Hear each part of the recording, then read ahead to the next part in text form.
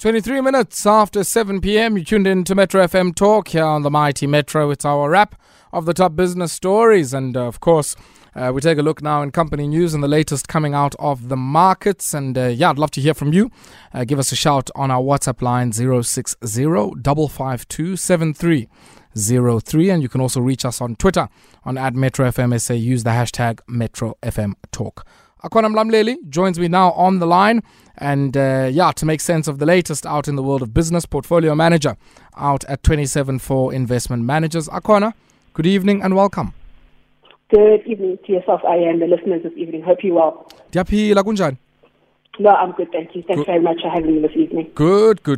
Let's start out at Marion Roberts because I'm quite interested in this one. I mean, management team, they're led by Henry Lars. I guess a lot of this in the context of a lot said in the construction sector. I think there's debates there, people saying, the sector is a third of the size it was a decade ago. It's also suffered from, issues of price fixing and collusion. And there's certainly been a shifting of the deck chairs somewhat in the world of construction. And today, this issue of the Chinese. But, Marion Roberts putting out a sentence earlier on today and saying, look, they're going to sell 100% of their stake in Clough to an Italian multinational construction company. And many people are saying this is the first of many disposals we might see, because we also know that they are a partner in the Mbombela joint venture that operates the Gautrain. No, correct. So Marion Roberts, in a surprise development, the JSE-listed company announced today that it would sell its entire shareholding in Clough Limited. And as you said, it's an Italian construction multinational called Rebuild for an approximately 350 Australian dollars, which equates to about 4 billion rands. So there was a cautionary announcement last month by Marion Roberts, which noted particularly that the group's working capital requirements were coming particularly under strain, particularly in the platform of energy, resources and infrastructure, which is the group's largest platform, which trades under the Clough brand. And particularly as at the end of June, Clough made up approximately 37.2 billion of Marion Roberts' book order. So this is obviously quite significant, where Marion Roberts has about 59.5 billion. So the cautionary announcement that they released last month just indicated particularly some of the project cash flows obviously had come under strain due to COVID-related disruptions, and also additional working capital arising particularly from two projects whose margins unfortunately had deteriorated in the last couple of years. So in the statement today, they obviously announced a proposed sale and purchase agreement with Rebuild. And as you indicated, the CEO reported the group has reviewed particularly several strategic options just to address the Clough's urgent working capital needs. And however, the board has concluded that the transaction, particularly with Rebuild, was the preferred course of action going forward. And I guess, the other bigger question associated with this moment is, with the order book in some difficult and challenging moments, we've seen in the last while that mining construction has been driving a lot of their growth in that order book going forward. Softer prices might mean, I guess, a lot more miners thinking through capital investment of refurbishing, repurposing shafts and so on. Yeah, so I think when Marion Roberts bought into Clough, I think it did represent them wanting just to restructure, particularly Marion Roberts' main growth engine with international mining and with the Southern Africa-focused construction units and some of the mining operations just in our neighboring countries.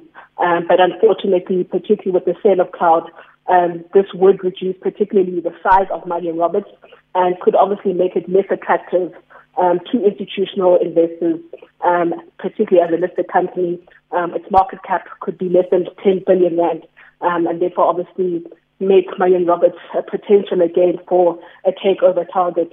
So I think obviously quite an interesting development, but as you alluded, the construction sector continues to obviously suffer with the challenges, book orders being down, infrastructure challenges, and we also know with the developments, particularly in the news the last 2 days, with the Chinese groups getting some of the tenders, particularly for Sangwell, and obviously just bringing the competitive environment, particularly for the sector, for very concentrated projects that are taking place in South Africa. Yeah, and let's maybe shift away from the construction sector. Must be nice to be a member of OPEC Plus because, you effectively, I guess, play a bit of a game with this cost of living crisis, and they're saying what they feel is the right price for them is between $90 to $100 a barrel, and that has massive implications, not just for central bankers, but for members of the public as well, who have to deal with the implications of much, much higher fuel prices than what we might have experienced over the last few years. Yeah, so OPEC plus the supply cuts, which started to take effect, particularly from the beginning of November, have obviously continued to push prices, crude oil prices, closer to that $100 a barrel mark, which obviously has very much put strain particularly on markets, but at the end of the day could result in detrimental price increases being passed on to consumers. So particularly for about a month, the group has been obviously in statement in stabilizing all markets. So they've cut production costs, obviously in an effort to just stabilize markets. But I think it obviously was not received well, particularly when they did announce this production cut. If you recall, the U.S. President Joe Biden just criticizing particularly the OPEC region and countries for obviously the cut that took place.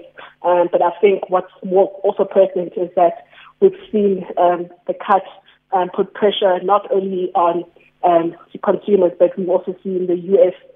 Draw down some of their strategic stockpiles, which have come down, and they'll obviously need to restock. We also seen the likes of China, who have obviously been sourcing, such as India, who has been sourcing some of their crude oil from the likes of Russia. So obviously this is a space that continues to be very much a challenging space, particularly in the region of the energy sphere. So we do hope to see what happens, because we know the areas such as Europe are competing particularly for scarce global supplies, which, as they're currently in their winter season, are currently struggling. And obviously to replace Russia is proving to be quite a tactical and quite a difficult challenge. I'm not sure whether, there's a... And I'm thinking now as OPEC. I mean, if I was a member of OPEC, Nigeria, Qatar, Angola, and others, I'm not sure if wanting to increase prices, because I think the fear there is in the markets, it seems at the moment, is that there might be an increase of prices over and above what might be that psychological barrier of $100 a barrel. And especially in a context where the Chinese economy is still very much locked down, the looming prospect of a global recession. I mean, even the IMF is calling this particular one. And I think for all intents and purposes, it's quite clear that on the demand side of the economy, not just here in South Africa, but globally, that you might see a recession coming down the pike. And I don't think a recession probably does them any wonders insofar as future pricing of fuel is concerned, because that might sort of deepen the decline in demand for what it is that they sell. And we might even have a supply glut in the Brent crude oil market. What do you think of that? Yeah, I think it's a very much good analysis, particularly for the small regions. But I think the likes of Angola and very much Nigeria are very commodity-driven markets. But I think in the sphere of OPEC, they're very much a small component, with the Saudis very much making up, obviously, the conversation and obviously directing particularly some of the decisions. So they're very much obviously price takers at the moment and obviously don't have much say. But if that does happen, which you've indicated, going into a slow growth economy, but I think what the OPEC nation is banking upon is with the Chinese economy getting out of this glut, particularly of the COVID environment, and opening up the economy. I think they're counting on that particularly demand to come through, but also the demand has also been very much pertinent, particularly in India's side, who's very much made use, particularly of the Russian discount in terms of the crude oil barrel prices. So approximately it's about a $20 to $30 discount that India is currently getting, particularly from Russia. So it is quite a difficult one for the smaller guys to obviously play, but I think their voices, although they may be heard, I think the bigger nations do drive their agenda. Yeah, and I guess that is certainly nothing new in the world of fuel, that many of these larger producers, in particular Saudi Arabia, I guess certainly drives this particular agenda. But at a geopolitical level, just before we leave this particular story, what do you make of some of the murmurs Joe Biden has made, saying, look, this thing that Saudi Arabia is leading here of successive production cuts in Brent crude oil inadvertently supports the Russian offensive out in Ukraine? Yeah, I think it obviously they obviously are quite their allies, but also foes in some way. So when the news did come out of the production cut, I think Joe Biden didn't make his voice heard in terms of his displeasement, particularly to the production cuts. But I think, yes, Russia is part of the OPEC nations and obviously a big component of that. But I think with the OPEC countries being very much a dominant figure and a crucial figure, particularly to global economy with the production and supply of crude oil to various nations, the majority of nations, I think that could obviously play into Russia's hands and obviously could help them. Although, particularly, I think in December, I think they're finalizing it, where a lot of the regions that have put sanctions on Russia will be implementing further sanctions from the 5th of December, which could obviously put further embargoes of shipment of crude oil coming into regions such as the EU. Akona, you watch wrestling?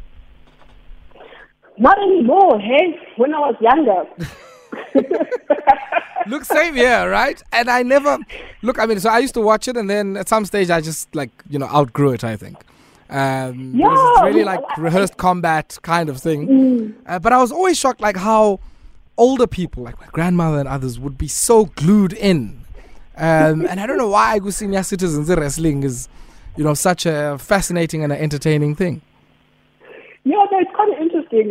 When I was younger, I used to watch it with the Stone Cold Steve Austin, the guy who used to Undertaker. No, Brock Lesnar. Yeah. Well, it seems they're coming to the continent after a long time. I mean, kunini bukelu wrestling in Africa, but we've never been able to see our own people there. I mean, Abo Temba, Abo Kwame, Abo Mohammed. We certainly haven't. Yeah, and it's very much big in the South African space and particularly in the continent. So the World Wrestling Entertainment is planning to make its way particularly to the continent of Africa with tryouts and talent searches in regions such as Nigeria, which will take place from at the beginning of next month. So this obviously is a partnership with Multi-Choices Super Sport, who will be the local broadcast partner, particularly for this initiative and partnership that WWE is trying to make its inroads, particularly in Africa. But we've also seen other sporting divisions, such as the NFL, NBA, also coming to the continent, also just trying to grow their sports. Maybe the NBA has done it more successfully, but the National Football League has not quite made it, particularly at the tip of Africa, South Africa specifically. We're very much rugby-loving fans, although this past weekend's results was quite difficult to swallow. So it will be interesting to see the growth that will take place from this, and if these African talents that they do find and are able to groom can make it onto the global space. Yeah. And of course, I mean, it's not only just about what people watch and the broadcasting money, but there's also a lot of money like in apparel, the merchandise, like Izkiba and all manner of other things. So it certainly is a rather lucrative ecosystem, the ecosystem of wrestling. And we'll certainly see whether or not an African flavor to WWE will change how indeed it is received and the scale with which it's received, not just here on the continent, but across the world. But just as we wrap up, Akona, ngubano Hush Papi. Hi. I think he was very much peer pressured by Instagram Live. So who's Hush Papi? Yeah. Yeah, so he's an Instagram influencer, was an Instagram influencer who very much flows out and flaunted his wealth on social media and referred to himself as Hush Papi. So his real name is Ramon Abbas and has been sentenced, unfortunately, yesterday in Los Angeles for 135 months for pleading guilty last year for conspiracy to engage in money laundering, which included helping North Korean hackers launder money and also attempt to steal more than $1.3 billion through cyber-enabled bank heists. So that has caught up with him, unfortunately, and he has pled guilty to some of these charges. In this plea agreement, he did admit to setting up accounts in Romania, Bulgaria, for other convicted money launderers, and also just in other regions, such as setting up multi-bank heists, which he also laundered money through. So, it was very much a fraud and money laundering operation, but as people have followed him, was flaunting his wealth with the likes of your Rolls Royce, your Ferraris on Instagram, but unfortunately his actions have caught up with him, which he'll be spending about the next 11 years in prison. Sure, Hush Papi. Hi guys, I guess it's a lesson to all of us, not only to make sure you do not get scammed, but don't be the scammer. Correct. Yeah. Akona, always a pleasure catching up with you. Thank you very much for your time. Thanks.